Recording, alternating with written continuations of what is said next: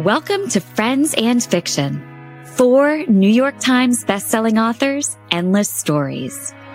Novelists Mary Kay Andrews, Kristen Harmel, Christy Woodson Harvey, and Patty Callahan Henry are 4 longtime friends with more than 70 published books between them.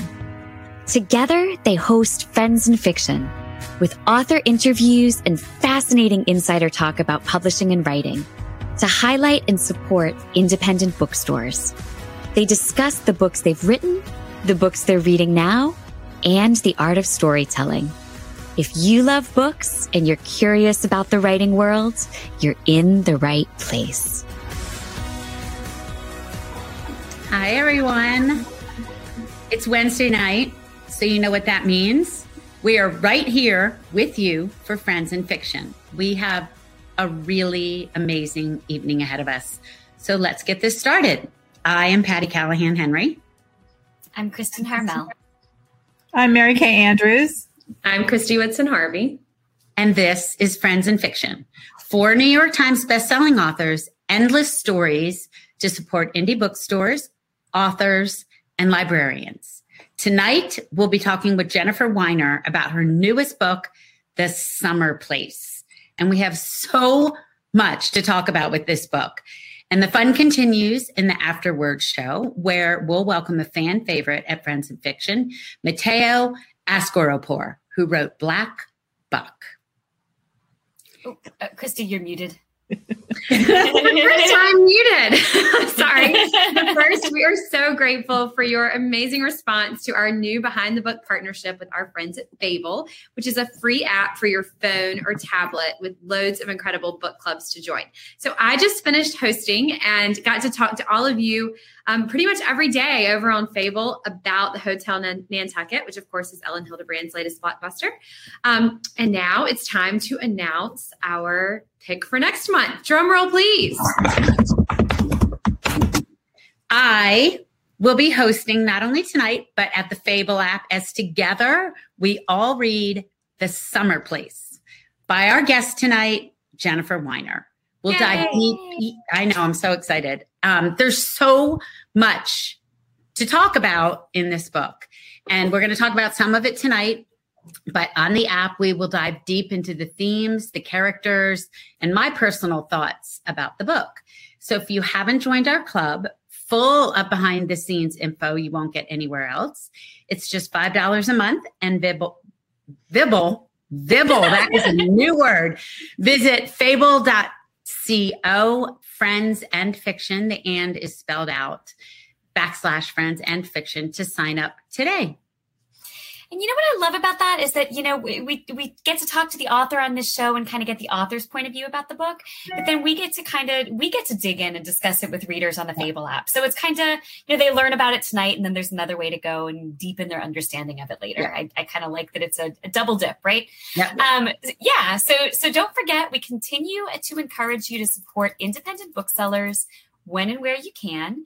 And one way to do that is to visit our own Friends and Fiction bookshop.org page, where you can find Jennifer's books, Mateo's books, and books by the 4 of us and our past guests at a discount.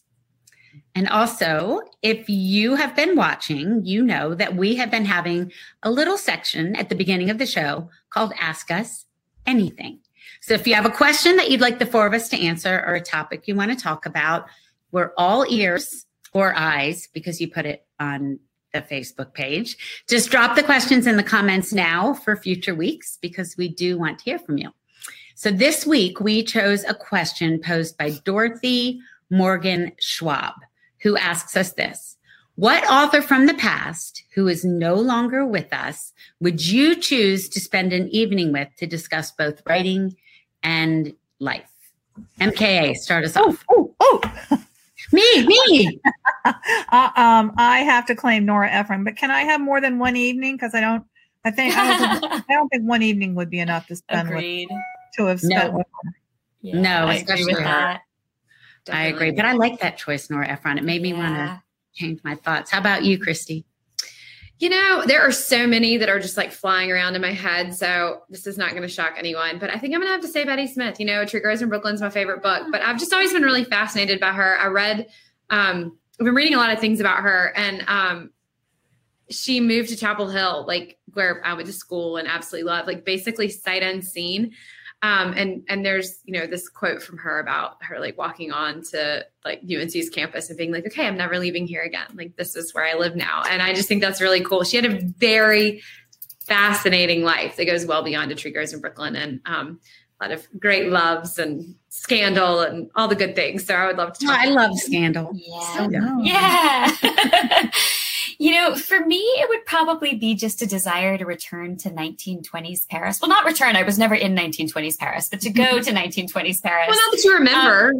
So not that, maybe I was in a previous life. Maybe I'm older than I present on screen. The filters on here are very good.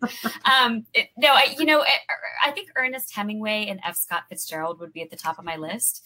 Not that I necessarily think I would think they were the nicest people in the world, but man, they'd be interesting, right? And basically, when I lived in Paris, I read A Movable Feast by Hemingway several times, and that was his memoir of his time living in Paris with all those other writers.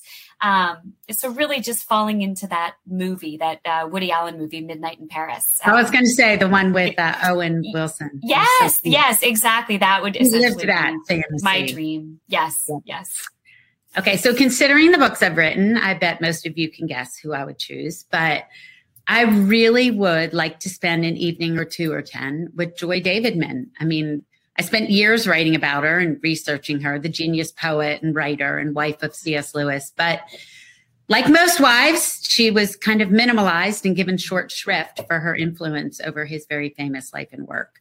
And I think it'd be really, what I think would be even more fun is to take all the people y'all picked and mine and have one big dinner party. And then we can ask Jennifer who she was. Let's do it. Yeah. I like it. Yeah. I was sitting here looking, I have like some pretty versions of all of F. Scott Fitzgerald's work. And I was thinking when I was like looking at those when Kristen was talking, and I was thinking that would be quite a party. That would be really fun. Because I have heard from people who were like children when she was alive that Betty Smith could really throw down too. So we could have I was going to say, there'd probably be a lot of alcohol at that party. Yeah. Nora would make us laugh, and Joy would her wit her bon mots would take us down. So, all right. I think we'd have to ask Nora if she'd cook for us, because she was quite an accomplished chef, I think. So we'll invite her over for dinner and tell her to cook. Yeah. And Ernest will mix up the daiquiris. We'll all be there. We go. Good job. All right, you guys, let's welcome our guest for the evening, Jennifer Weiner. Jennifer is a #1 New York Times bestselling author of 19 novels, including Good in Bed, Mrs. Everything, and That Summer. Her novel, In Her Shoes, was turned into a major motion picture starring Cameron Diaz, Toni Collette, and Shirley MacLaine. Her books have spent over 5 years on the New York Times bestseller list with more than 11 million copies in print across 36 countries. She also wrote a nonfiction collection, Hungry Heart, Adventures in Life, Love, and Writing, which was released in 2016 and was a finalist for the PEN Award for the Art of the Essay. The Washington Post said that Jennifer, quote, has made a major literary career out of writing engrossing popular novels that take women seriously. The Arts and Business Council of Greater Philadelphia also recognized Jennifer with the Anne Darnancourt Award for Artistic Excellence in 2020.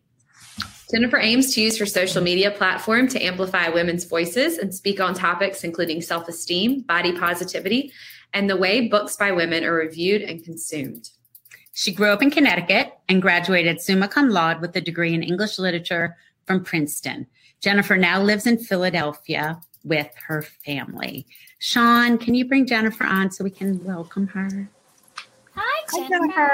Hi, everyone. Greetings. We are so happy you're joining us. You have been a long time favorite of our watchers, and they've been requesting you for a couple years. So that's wonderful. We're glad that you're here. I'm glad to be here. Summer Place is not only our fable behind the book pick, but obviously many readers' picks. So we're going to start off by asking you to tell us what the Summer Place is about in a nutshell, and then our favorite part, what it's really about. Okay, so The Summer Place is the story of a family It's set in the present moment as we're all kind of turning the corner of COVID, God willing. And there's a wedding approaching. We have a very young couple, sort of pandemic sweethearts that had one of these accelerated relationships where they dated for 6 weeks and then moved in together because they had to quarantine together. And real estate in New York City being what it is, it was just easier to go home and live with the young woman's family than it was to find two places of their own. So they've gotten engaged. They're going to get married on Cape Cod at the step grandmother of the bride. And our main character is the stepmom, whose name is Sarah, who has been holding down the fort during COVID. And now this wedding is looming, which she thinks is a really terrible idea, but can't say anything because she's the stepmom, not the mom. And everyone in this family has some kind of big secret that is coming to the fore as the wedding approaches. So what's it really about? What's it really about? I think that it's about surviving the people we love. I love it. Yeah, surviving the people we love, and also these horrible flip-flops that my husband wore all through the pandemic. I was going to ask you if there's flip-flops are real. Me too. I was like, this is too specific to not be real. Be real. Yes. Okay. So just for those of you who have not read the book, Sarah's husband is not doing well during COVID. He is completely checked out. He is totally preoccupied. He is not paying any attention to anything that is going on around him. And we, the readers, understand it's because he's done this horrible thing that he realizes is now going to be exposed. But he's also wearing these flip-flops that he believes these orthotic flip-flops that he believes are curing his plantar fasciitis, from which he suffers horribly. And I will share with you that my husband has these flip-flops, and I don't know why it is or what they are made of, but they sound so flip-floppy, like the noise that they make as they slap the hardwood floors. I wanted to kill him, and I love him a lot. I love him very much. He is my second and final husband. There will be no more. But I wanted to like burn the shoes and burn him on the shoes. And, you know, and I was just like, if I can't kill him, I'm at least getting some material out of this. I mean, all of us feel something like that towards a family member when we Of course. Yeah. I mean, I think that there are the people who will admit to loving their partners dearly, but at some point everyone annoys you. So there's the people who either talk honestly about that, or the people who are liars. Like there's nobody who's never had a moment of like, oh, those shoes, or that shirt, or that haircut, or that cologne, or that thing you always make, or that dinner, way you eat the soup. Yes, the soup. Some people should not be allowed to eat soup. They should not be allowed to have anything that requires a slurp. How about the people that use their spoon to scrape the bottom of the bowl? Also no good. I have a friend who has that thing that she's super sensitive to noises. And she will put a muffler on a sock on your spoon. Should you dare to scrape a bowl? Oh my God. Okay, that's what it's really about. Oh, yeah. I mean, I've had people over the years come up to me at readings and sort of like look deep into my eyes and say, I love your book so much because you say the things that I just think.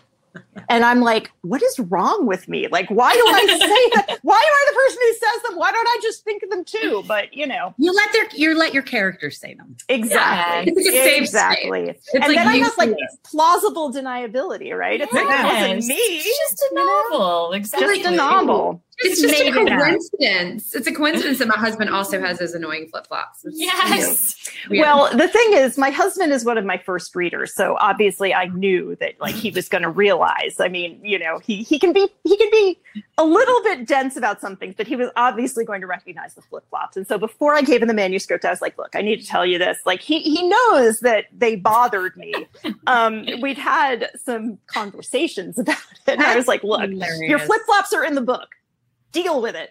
And he did. He was actually really fine about it. The day the book was published, on his Instagram, he published, he took a picture of the book on top of his flip-flops. And said, there it is. I want to see a video of him walking around in them.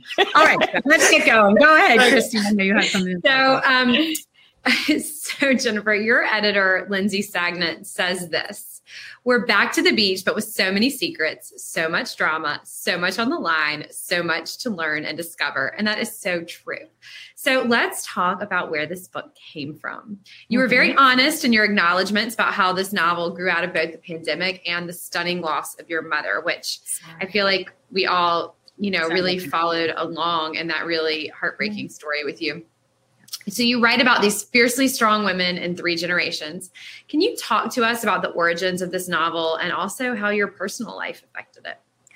So anything that's going on with me is going to find its way into whatever I'm working on. And I think this has been true from my very first book when I was writing about being single and going through a breakup and sort of being in my late 20s and trying to figure out like who I was going to be in the world, to when I wrote Little Earthquakes, I had just become a mother and I thought I was ready for that and I was not ready for that. Mm-hmm. And then, watching kids get older, redefining your identity, and now sort of hitting that point in middle age where your kids are young adults or teenagers and they don't need you the way that they used to. They still need you, just in very different ways. And your parents are aging, or in some cases they're dying. And, I always knew that this book was going to involve a wedding and a family, and it was going to be set on Cape Cod, and it was going to involve secrets. And then my mom got sick and died, and it just happened so fast. It was it was 9 weeks from her diagnosis to her death, right? And I was not ready. I mean, especially because my mother's mother, my Nana, lived to be 101. Okay. So that was what I was thinking, right? And to be fair, my Nana was somewhat pickled in the juices of her own unpleasantness. And, she was just kind of she was going to tell you exactly what she thought of you, exactly what she wanted to say, and had been that way for more or less the last 30 years. So, but I really thought I was going to have my mom with me. And maybe even more importantly, I thought my daughters were going to have their Granny Franny for much more, many more summers to come.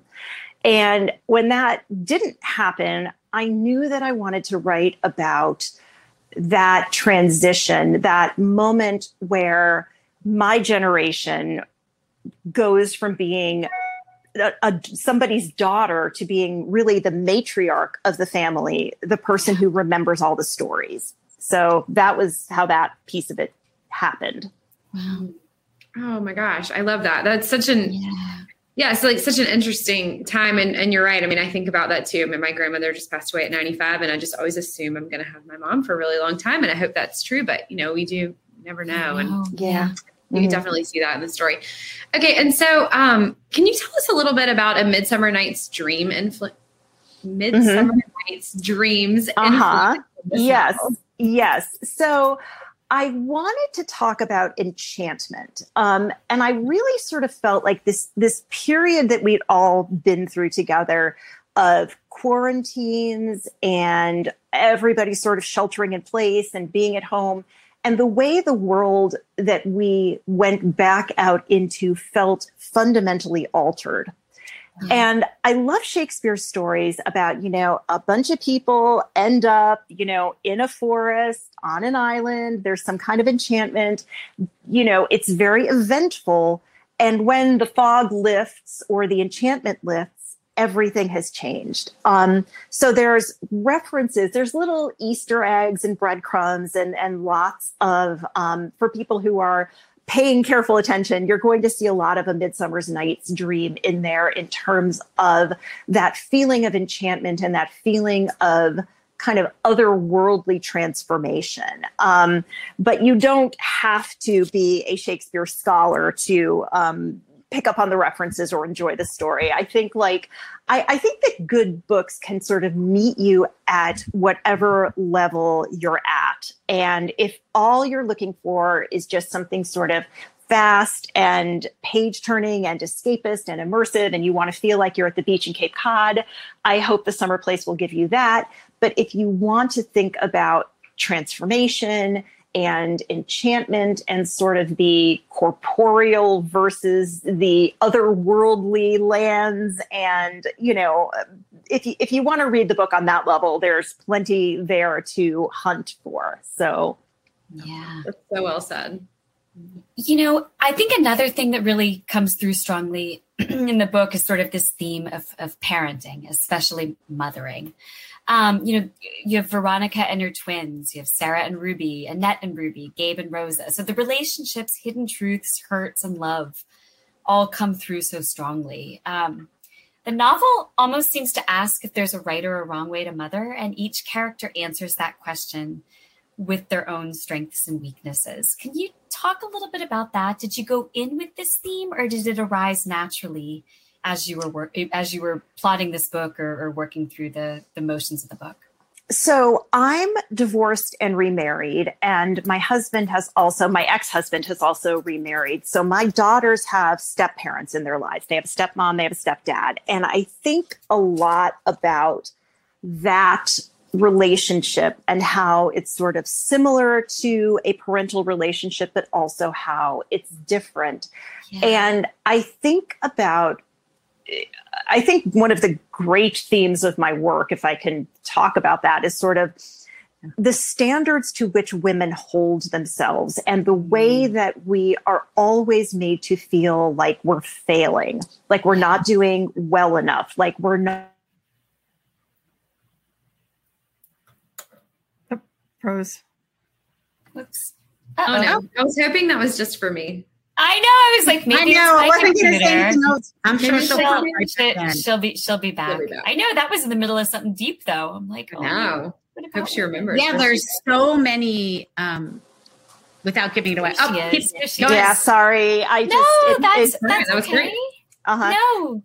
So we lost you when you were talking about women and yes. Okay. So like just feeling like you're never being a good enough mother. You're never being a good enough wife. You're never thin enough, young enough, pretty enough, well-dressed enough. You're never balancing all of it well enough. You're never doing as well at your job and with your kids. And, you know, I think a lot about like all of the way that capitalism plays into that, the way that there are lots and lots of people making lots and lots of money from women feeling those insecurities. But I think the most interesting character for me to write was Annette, who is somebody who really was never interested in becoming a mother, never wanted to be a mother, never wanted children, gets pregnant, sort of lets herself be talked into this very conventional life that she knows that she's never wanted, and realizes that she is miserable and that she's not doing a good job as a mother, that her daughter is not getting what she needs from her, and that the most generous, most truly maternal thing that she can do is to leave, is to just be like, I'm tapping out. I know my husband is going to find somebody wonderful. My daughter will have a wonderful stepmother. And maybe at some point I will be able to give her the best of me, but I can't do that now. And I think that like of all of the transgressive things that women could do or say, just acknowledging, I don't want to be a mother. I'm not very good at this. This isn't what fulfills me, is still the most transgressive, the most dangerous. And I really had an interesting time writing all of these women who are grappling with sort of questions of how do you have a big creative life, a big fulfilling creative life, and how do you combine that with motherhood, if it's even possible? And Annette offers one answer, which is basically she couldn't do it and she had to leave. Which was really interesting to write about. Yeah, it's such a taboo. Mm-hmm. Yeah. Such a taboo for a woman to say, I can't do this. I need something else. I need something bigger. And, the world judges you. Well, and what I said is that the world makes room for men who say that. It offers grace to them. You know, the guy who gets divorced and takes a job in a different state or has to move out of the country or, you know, remarries and has the second family or even the third. We make room for guys like that because we really don't have a choice. There's so many of them. I mean, we'd be like excommunicating, you know, a significant chunk of the male population if we didn't. But we judge women so much more harshly. And that was something I wanted to talk about. Yeah. You say, I even wrote the quote down here. The world forgave them. It gave them second and third chances. Women were not offered any such grace. Mm-hmm. Yeah. Mm-hmm. And there's so many secrets in this book. Everybody has one. Everybody has one. Yeah. Patty mentioned recently listened to a podcast on the difference between secrets and privacy. And she said somewhere there's a statistic that says we keep 14 secrets at a time. And I think it's so fascinating in this book to be able to see straight into your character's secrets and their struggle with what to reveal and what to keep close. Did you know those secrets when you were going in? I knew some of them. I knew Eli's secret, which is a pretty big one. That basically this young man, his daughter has brought home. He realizes there's a closer connection than he would prefer. Which is where I will leave it for people who haven't read The Summer Place yet. So I knew that was what was going on with him. And with Veronica, I had some sense of like, I knew that she was somebody who had a creative life and stepped away from it. And then I had to sort of figure out why that was. And that was sort of a secret that I came to as I was working on the book. So I would say some of the secrets I absolutely knew ahead of time, and some of them I did not. Yeah. You know, let's move on to setting, because in a lot of ways, I think this book feels like a love letter to Cape Cod. And I know that you have a place there, right? I did. I bought it. So after In Her Shoes became a movie, I sort of had like my chunk of movie money to play with. And I bought a house in Cape Cod because that was where I'd gone to the beach as a kid. And it was my mom, Fran's favorite place in the world. And I had just had my older daughter, Lucy. And so and my mom was a teacher, so she had her summers off.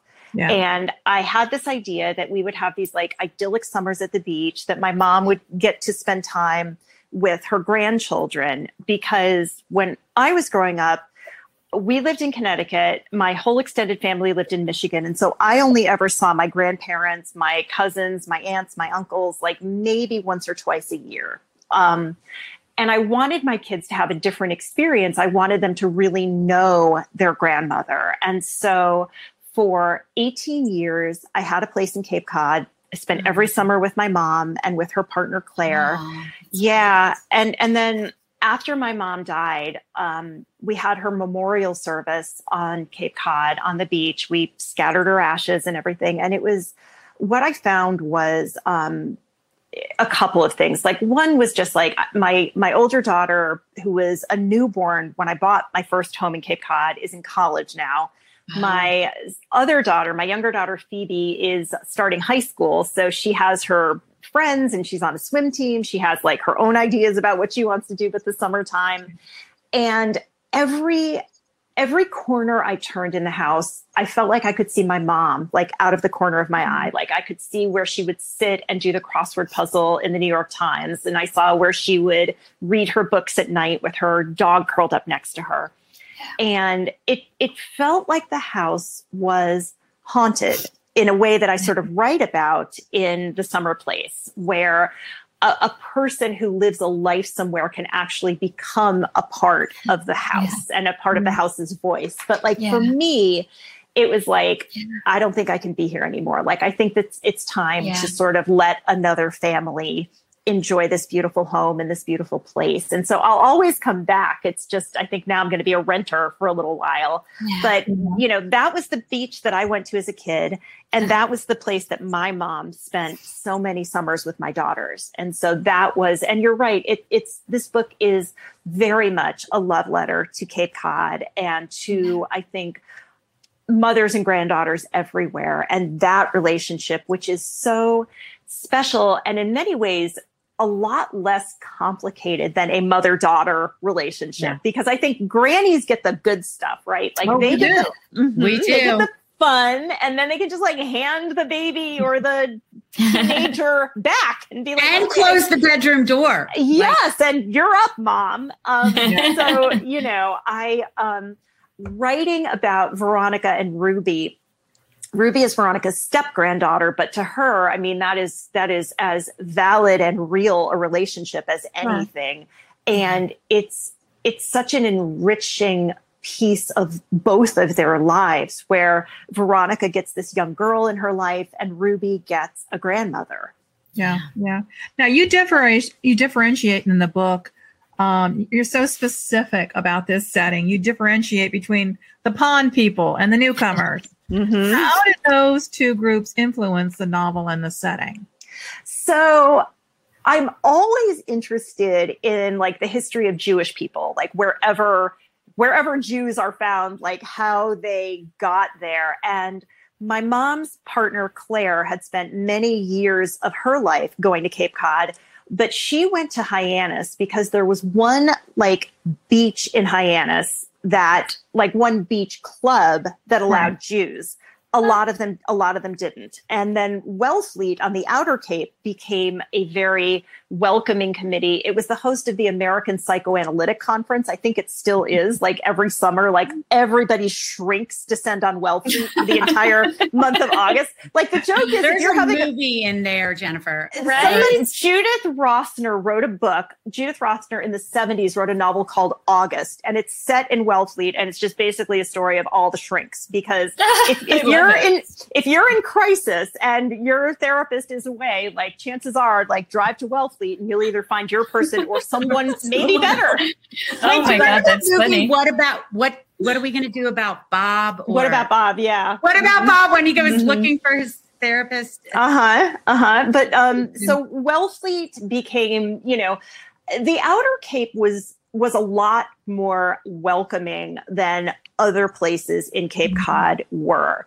You know, which is sort of the history of like every beach community in America is sort of, you know, whether you're talking about the Hamptons or, you know, Cape Cod, Nantucket, any of those places, it's like there's always sort of some place that's either they're not admitting Blacks, they're not admitting Jews, they're not admitting Catholics, you know, and it's just, so yeah, I mean, I'm always interested in those distinctions, whether it's about religion, race, money, privilege, whatever the status and the signifier is, I'm always wanting to kind of delineate those in groups and out groups and how they're interacting with each other. Yeah. Such an interesting perspective. Well, speaking of interesting perspectives, you have your character Veronica say this: attempting to change the kind of voice in which you wrote or the subjects that interested you, she'd finally decided, was like trying to change your blood type. Instead of trying to turn herself into the kind of writer she would never be, she had decided to write in her own voice and tell the story that kept talking to her, urging her on, the one that made her both a writer and a reader, which like chills for, you know, all of us, because that moment is such a big moment when you are a writer. So we sort of had the feeling that this was more than your characters. And you are kind of an expert on finding your own voice. So can you talk to us a little bit about finding your voice and how that happened for you? Well, I think that a lot of writers go through phases of imitation or sort of aspirational mimicry, where you're trying very hard to sound like somebody you admire or the kind of writer you think is going to get respect or prizes or accolades or lots of readers or whatever it's going to be. and I think that it's a necessary process, where that's how you're figuring out what your own voice is you're sort of trying other people's voices on, almost like costumes. But I really do believe that every writer has subjects that speak to her, has a style that feels natural and specific and not like anybody else's. And I don't think we want a world where everybody writes like Philip Roth, or everybody writes like Kurt Vonnegut, or whoever, whoever I tried to imitate in college back in the day. But it's a process, and it takes time to find that voice. And I think, like, I'm the oldest of 4 siblings, and I grew up telling stories, like sitting around the dinner table, telling, what happened during your day. Where did you go? What did you do? Who did you see? What did you learn in school today? And the deal was, like, you had to be interesting. Like, you had to have a hook. You had to, your story had to, like, beginning, middle, end, had to be polished. Or you were out. That's yeah, exactly. There were 3 other kids waiting in the wings. So, like, if you were not if you weren't up to snuff, like, mom and dad were moving on. But I think that that's really good practice. It's just like telling stories, learning what you care about, learning how you sound, and knowing it's not going to be like anybody else. Because I talk about this all of the time, especially when certain critics get on their high horses about popular fiction and, it's mind numbing. It's brain candy. It's whatever it is. And I'm like, easy reading is not easy writing. And if this stuff were as effortless to produce as it is to consume, every single literary author in America would have a pseudonym and would be writing a book every summer and selling 1 million copies. It's not easy. It isn't. No. That's so true. You're absolutely right. You make it look easy, though. So. That's, I think people who are good at it, as all of you guys are, but I'm sure every single one of us can attest, like, we are not turning in a first draft and publishing that. Right? Like, there's editing, there's revisions, there's first readers, second readers, third readers, first draft, second draft, third draft. Like, easy reading is hard work. Absolutely. Which I think is why it's so doubly insulting when people are so dismissive of it. You know what I mean? You're like, it's this way intentionally, not because I couldn't make it a different way. Of course this is what I want it to be. Exactly. Now, when people talk about guilty pleasures and fluff, I just want to hit them with my box of Brock's candies. Box of Do you have a box of Brock's candies? That is so specific. That sounds delicious. Wait, where I'm doing keto right now. I need chocolate, okay? Oh my God, that's so specific. I'll expect some chocolate next time I see you. My goodness. Could get ugly. Jennifer, you mentioned a minute ago hooks, needing to have a hook. And to me, the prologue of your book has a definite hook because it has us hearing from the point of view of a house. Yes. The walls can literally talk. What a fantastic idea. Can you tell us how you came to do that and how hard it was to get into the quote unquote mind of the house? So I remember reading someplace that sound works because of vibrations, right? There are particles that are vibrating on a molecular level, and that's what you're actually hearing. And that every conversation that we've ever had inside the walls of a house is still happening. Those particles are continuing to vibrate, not at a level that we can hear them anymore, but it's still happening. And as soon as I read that, I was just like, I know I have to use this somewhere. Yes. And so here's this house that has contained 3 generations of this family, knows all of their secrets, has literally contained every conversation that's ever happened inside of it. And, from there, it was a really easy jump to imagine, well, of course, this place is going to have some opinions about these people I love it. and what should happen and who should end up with who. That's fantastic. That was so great. Yeah. Talk about enchantment, Jennifer. Yeah. Mm-hmm. It's almost like an enchanted house.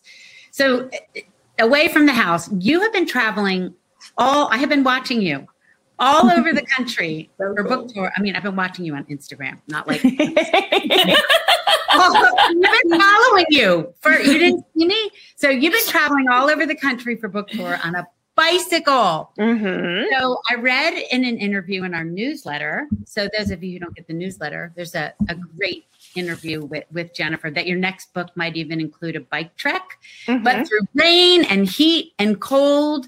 I mean, you have been to all your events this way, sometimes riding great distances. So talk to us about that.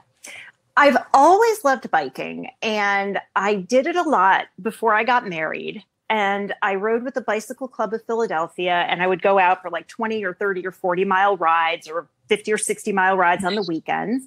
Then I had children, and I discovered that leaving the house for 4 or 5 or 6 hours at a time is incompatible with mothering young children. So what happened was the pandemic happened, quarantine happened, every gym and yoga studio in the city was closed. I was like losing my mind because I exercise like it's one of the things I do to kind of, stay sane. And I'm like, what am I going to do? And the answer was rejoin the bike club and start riding my bike again. So I had started doing that, even before my mom died. And then after that happened, it was really one of the things that was keeping me sane. And so I got the idea of sort of a young woman who's at this sort of crossroads, to use a total cliche, in her life. And she's in this relationship that maybe is not the right relationship, but the guy is such a great guy and he's so nice and he loves her. And what should she do? And she decides to go on a bike trip, and she meets all of these other people. There's a mother and a daughter. There's a family of 4. There's these 4 senior citizens who all ride their bikes together and call themselves the Spoken Four. Little joke there. Love that. And that's awesome. Yes. But it's the idea of sort of a transformational journey, which I was really, really interested in even before all of the Supreme Court decisions of the recent weeks and months. And after all of that happened, it was the idea that riding a bike is a feminist act. I found this wonderful quote by Susan B. Anthony that talked about like a woman on a bicycle is like the most free and liberated version of herself because she can get from A to B to C all on her own. She doesn't need a train. She doesn't need a horse, and she doesn't need a man. And I love that idea. And so I love the idea of like this trip, everybody starts off one place, everybody ends up someplace else, but it really transforms the riders, especially the women who are on this trip, in a way that I hope is going to feel really interesting and fun. And it's going to be very entertaining to spend time with these people. But I'm really hoping it's also going to feel especially relevant at this moment we're all in right now. Yeah. Amazing. Well, Jennifer, we love a writing tip. We tell people it's for our listeners and our viewers. It's really for us. You got one that you can share with us? Well, I actually read this somewhere, and I don't know, it could be from somebody in this group, but somebody talked about parking on the downhill slope.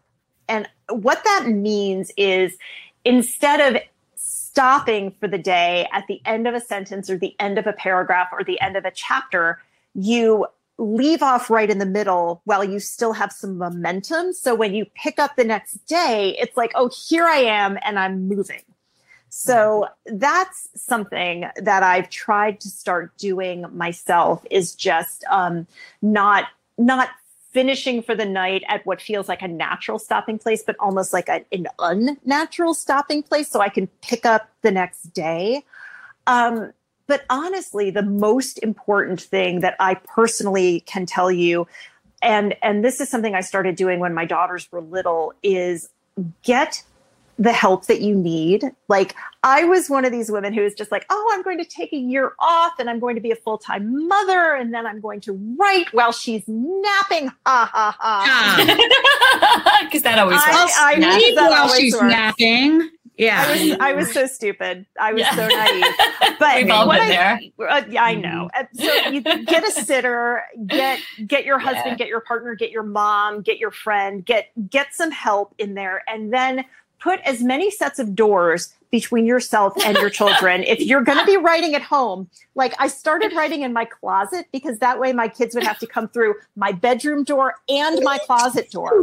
So they would have to really, really want me. So, just get some doors. I like that. I feel like that's a tip I can't use anymore, but wish somebody had told me. Well, yeah. Maybe it'll help someone. I'm sorry. Exactly. I know, but we admitted it's for us. But the first one, the downhill slope, that's a good one. It's helped me. A good one.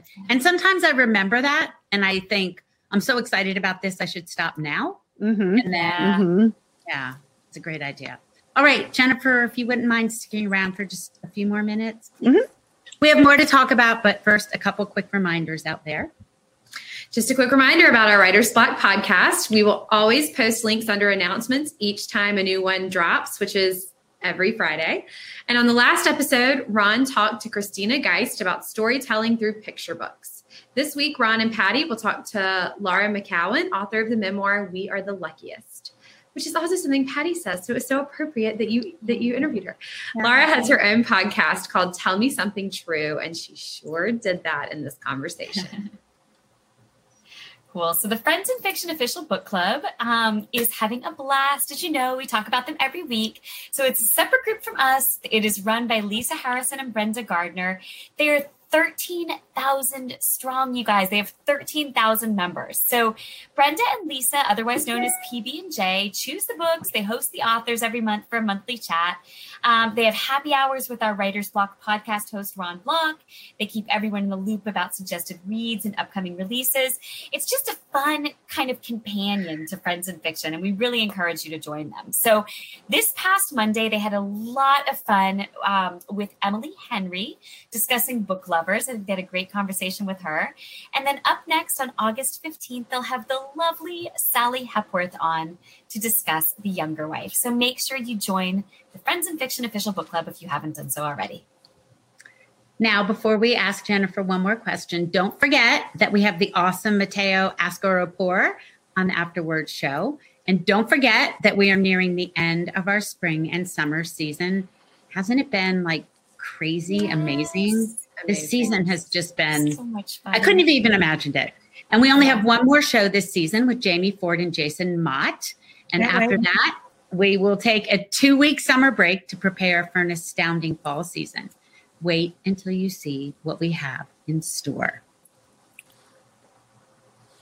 So Jennifer, one last question for you. It's one of our favorites. We love asking our guests. What were the values in your family around reading and writing when you were growing up?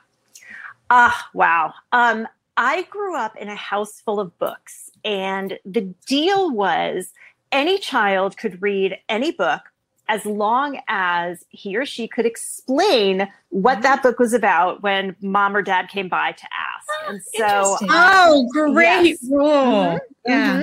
And I remember my reading career getting off to an early start with my father's medical school textbooks because there were naked people in them. And then moving on to the Bell Jar, which I was like 7 or 8, probably should not have picked that one up. And I remember my mother coming by and saying, like, Jenny, what is that book about? And I said, oh, Mom, it is by this very sad lady named Saliva Plath. So, yeah, but Saliva, Saliva, yes. But I'll never see her name the same again. And you probably won't. But I tried to carry that on. I have also raised my children in a house full of books. That's great. Highly recommended. Yeah. Jennifer, thank you so much for joining us. What a delight. And the book was amazing. And people can find out even more about it on our Behind the Book Fable app. And thanks for talking about the behind the scenes secrets and your husband's flip-flops. And women not being forgiven. It's just, this has been so much fun. Thank you so much for joining us. Awesome. Thank you guys. Have a wonderful night. I'm going to go put out, I'm sure something's on fire by now. So I'm going to say goodbye. Have a great night. Thank you. Bye, Thanks, Jennifer. All right, y'all. That was so great. You can find all of our back episodes on YouTube. We are live there every week, just like we are on Facebook. And if you subscribe, you won't miss a thing. Be sure to come back next week, same time, same place, for our last show this season, as we welcome the amazing Jason Mott of the much talked about National Book Award winning novel, Hell of a Book. And I'm not calling it that. That's its title. And Jamie Ford to introduce us to his much anticipated new novel, The Many Daughters of Afang Moy. And be sure to stay for our afterward show, and we'll see you in a minute. Hi, everyone. Welcome to the after show. Oh my gosh. So interesting. Yeah. And Kristen, you spent summers in Cape Cod. Couldn't you just feel it? You and I both did. I know. Yeah. It always, so enjoyable to read about a place where you have such fond memories, because it really, if the author does it right, which she has, it really takes you back. Yeah. I feel like we had another 50 questions for her. Yeah, I know, so much to say. Yeah, I know. It's never long enough, but we have more to talk about, because we're going to welcome our friend Mateo Askaripour in about 1 minute. So excited. Mateo is the New York Times bestselling author of Black Buck. He was named as one of Entertainment Weekly's 10 rising stars to make waves in 2021. And he was a 2018 Rhode Island Writers Colony writer in residence. His writing has appeared in the New York Times, Entrepreneur, LitHub, and more. His debut novel, Black Buck, was a Read with Jenna book club pick and an instant New York Times bestseller. Shondaland called it a biting and brilliant novel. Through his work, Mateo aims to empower people of color to seize opportunities for advancement, no matter the obstacle. He lives in Brooklyn. Sean, can you bring on Mateo? Hello. What's up, friends? How are you? I know it's been a few months. Patty, you're a regular Vanna White. Wow. This is amazing. I hear you doing the intros. I was backstage. I got to catch the rest of Jennifer's amazing interview. This is so cool. We are so happy to have you. We've been trying for a while. So we all met you at the Savannah Book Festival and had so much freaking fun. I wish it was next weekend again. Yeah. And you had groupies everywhere, including us. We're included. Including us. Okay, including us. So readers are swooning over this book and you. For anyone who possibly doesn't know, can you tell our members what Black Buck is about? And then our favorite question, what is it really about? Whoa. Oh, I like that bonus one. Yeah. Hello, viewers. Happy to be here. So Black Buck is about a young man named Darren. He's living in Bed-Stuy, Brooklyn. He has his loving mother, his caring girlfriend, his supportive best friend, his neighborhood, and his neighborhood has him. Now, Darren is also working at a place that I think some of us have heard of called Starbucks in Midtown Manhattan. And one day, this suave, good-looking CEO comes in and he says, "Give me my regular." But for some reason, Darren says no, and he sells him on another drink. This man, impressed, invites Darren all the way up to the 36th floor of the same building where his office is located. And he extends an offer for Darren to join his elite startup sales team. Darren reluctantly agrees, and he soon finds out he's not the only black salesman there. He's the only black person in the whole company. So he goes through hell and back to make it to the top. Once he's there, he has power, status, money. But he says, hold up, I don't want to be the token black guy. So he hatches a plan to help other young people of color infiltrate America's tech startup sales teams, redefining what it means to be a minority in the workplace. That's a little bit. What is it really about? It is about chasing a very Western version of success and the consequences that can ensue when you are trying to live someone else's truth. The possibilities of losing yourself in order to gain what others tell you is the world, or living into the version of who they want you to be. It is about mistakes, hopefully also about redemption, power, and hopefully what readers take away is at least a basic knowledge and feeling empowered to advocate for themselves and those that they love, even if they're not going to walk into a workplace and try to be, a superstar salesperson. Dang, Mateo, you just nailed that. That was amazing. Don't sound so surprised, Patty. No, I'm not surprised, but like usually when we say what it's really about, we get something, really that you wouldn't get in, like, give us the nutshell. But that gave me chills, man. Wow. That was awesome. Yeah. Thank you. All right. So now, Mateo, you got to tell us about the origins of this story. I heard that the idea that this idea came to you after, in your words, you hit creative rock bottom in 2018. Now, this novel is the opposite of a creative rock bottom. So please tell us how you made that happen. Yeah, well, you got to hit the bottom to bounce back up. If you do bounce back, I had written 2 novels beforehand that didn't go anywhere, didn't get me an agent, no book deal. I don't have a formal writing background, no MFA or anything like that. I was a guy at a startup who became disillusioned with the world that he was in.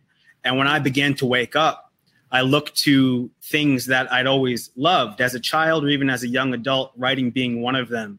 So I began writing essays and articles. And then in 2016, May 21st, I'll never forget it, I began writing fiction. Again, first book, didn't go anywhere, had a lot of energy, wasn't really cohesive. Some agents looked at it, and one agent said, Mateo, you have a voice, but you need to work on plot and structure. So I did this really thorough scientific way of learning plot and structure, and I Googled plot and structure. And then a book came up called Plot and Structure by a man named James Scott Bell. I used that book to better myself as a writer, to learn more about plot and structure, yes, but also about the mindset of a writer and getting out of your own way. With this knowledge now and more knowledge about the industry, I rewrote the first novel. I plotted it out from beginning to end, but that novel was lacking vigor. It was lacking the energy of the first. Now, November 2017, I'm like, what am I doing? I'm back at my parents' house. I have old friends being like, you tried it. Come back to the world of sales and startups where you thrived, where you were someone. But it was then that I said, doesn't matter whether it takes 5 months or 5 years, I'm going to do this.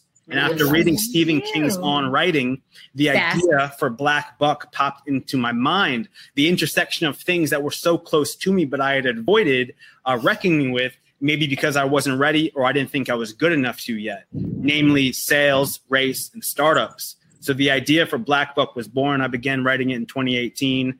And the number one question, that people ask is, how much of it is real? And I used to troll people by saying 32.5%, 6.8%. And then the guy from NPR said, Mateo, I've heard your other interviews. Don't lie to me. The fact is that I am drawing from some of my personal experience, but at the end of the day, it is a novel, it is fiction, and everything that the characters feel, I have experienced myself, and I had to go through my own emotional sphere to imbue them with those feelings.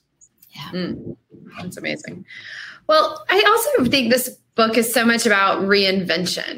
Darren reinvents himself as Buck so that he won't be kind of, crushed. And that was I think we all, go through these periods in our lives where we're reinventing ourselves as humans or as writers, or, it sounds like something that you definitely went through in the process of writing this novel. So can you talk to us about the theme of reinvention in this novel, but also about, what have you had to go through in your own life? Like, how have you had to reinvent yourself to get where you are today? Wow. It's funny because this is related to Savannah, where we all met, and part of the discussion that I had. It's Christy. It's crazy that you mentioned that because I've given talks called The Art of Reinvention as it relates to Black Buck. Yeah, as it relates to Black Buck and my own life. Something I said in Savannah is that I believe in second acts, third acts, and however many acts someone can muster in their life. I don't think anyone is ever too old or too far gone to try to reinvent themselves. In fact, some of the people whose careers I revere most have reinvented themselves time and time again. In terms of this book, Darren, when he's thrust into this startup called Someone, SUMWUN, for those who haven't read it on the page yet, he is reinventing himself into this character of Buck so that he does not succumb to the at times sadistic nature of other people in this workplace that's looking to weaponize his blackness against him, to harm him and bring him down, to make him feel as though he's less than. Something that many of us can relate to, regardless of your background, based on, gender expression, sexual orientation, religion, and so forth, where you have been the only one or have been made to feel as though you don't belong for some reason. So he reinvents himself. He bends to the will of others so that he doesn't break, which in some ways turns the novel into a cautionary tale. But without ruining the ending, I'm hoping that some readers also find that he bends in more noble directions to reinvent himself yet again on the path of redemption. In my own life, talking about how much of this book borrows from my own reality, I lost myself as well in some ways when I was working in the world of sales and startups. I was young. I had a lot of power. I was making more money than ever before. And I got caught up in this very colonial manifest destiny of we are the pioneers, we are expanding, and we are going to change the world by making a more ergonomic chair. No, you're not. But that is what I fell prey to, right? That we see time and time again. So I had to reinvent myself in ways when I left that world. And even before I could be the writer that I meant to be, I had to reckon with who I was and who I wanted to be. And I'll be honest, I didn't do it alone. My family was there for me. My close friends were there for me. And I'm just indebted to them. That's awesome. So, Mateo, the opening of the book is an author's note, but it's not from you. I love that. That's just, right. I think that is something that, like, to anyone out there, that'll make them want to pick it up. But can you talk a little bit about the structure of the novel and how it came to you, or how you came to it? Yes. And see, a writer would say that, Kristen, of how you came to it. It's like in conversations with people who don't do what we do, it's sometimes hard to answer questions like the character just told me this is what they were doing. Yeah. I don't want to hear that. And not to say that we're in some privileged position that other people can't get to, but it makes it easier to explain the ups and downs and the machinations of this all to people that do it as well and do it so well as all of you. So in terms of the author's note, I remember these dates clearly. January 8th, 2018, it hit me. I don't even write at night, but it hit me at night. I knew that I wanted to write this book. Remember, I told you the idea popped in my head around the end of 2017, but I actually didn't begin writing until that night when the voice of Darren spoke to me and spoke through me. And this author's note was just me inhabiting this character as I was getting to know him, or as I was introduced to him that evening. And there were some things that were changed, but largely from the night that I wrote it to when the book came out, it was the same. I knew that I wanted this book to be written in a way that was conversational. I knew that there was going to be many ups and downs, even though I was only privy to maybe the big twist when I began writing it. And I wanted this character of Darren to feel like a coach, to feel like a friend, to feel like someone who can say, I know a lot of these things are really wild right now, but trust me, I'm going to be here to let you know that things will work out. Whether work out for the better or not, I don't know. That's up to you.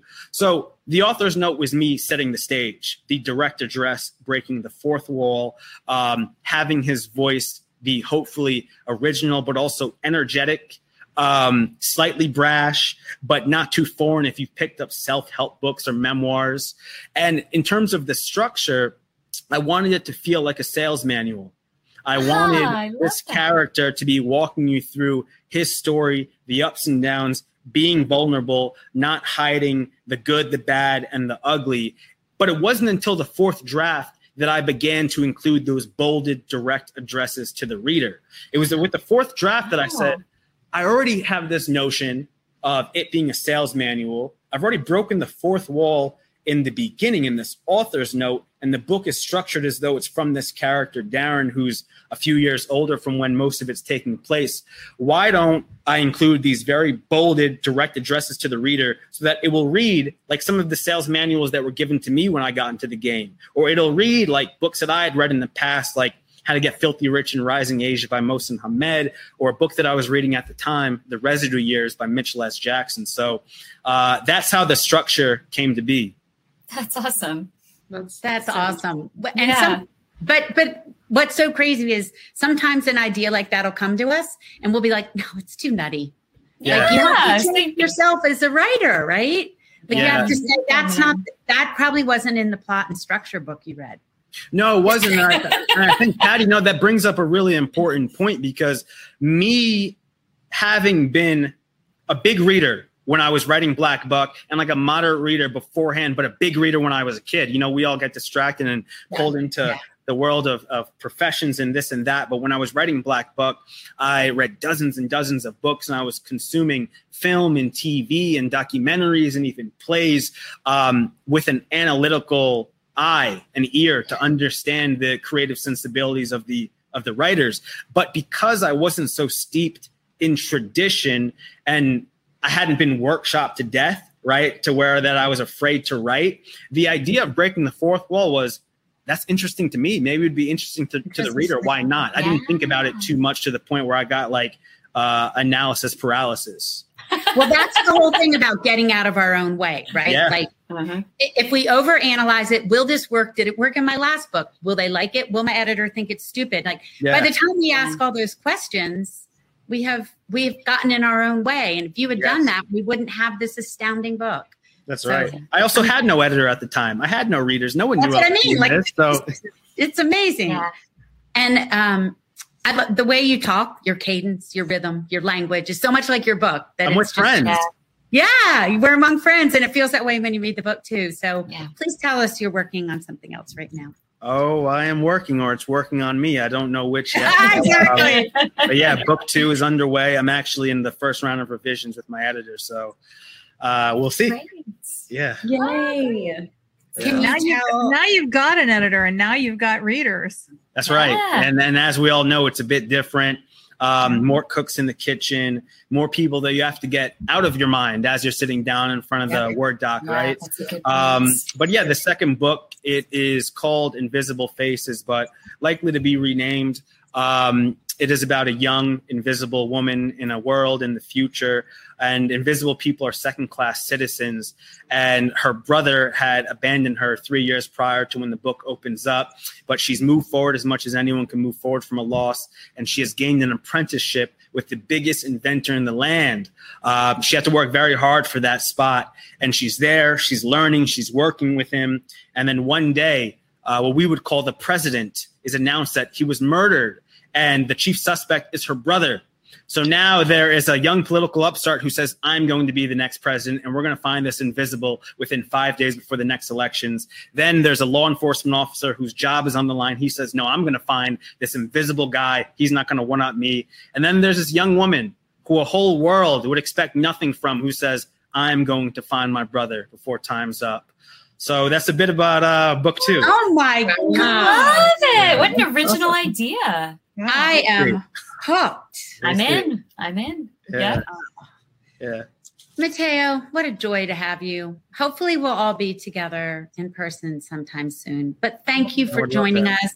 And congratulations on all your success and for talking to us about the things that matter to you and to your story. And we're honored you came to see us. I'm grateful for all of you. Thank you so much for your time and what you do, and much love. And thank you out there for being a part of Friends in Fiction. And we can't wait to see you next week, right here, same time, same place. See you then. Good night. Thank you for tuning in. You can join us every week on Facebook or YouTube, where our live show airs on Wednesday nights at 7 p.m. Eastern Time. Also, subscribe to our podcast and follow us on Instagram. We're so glad you're here. Produced by Audavita Studios. Connect your voice to the world.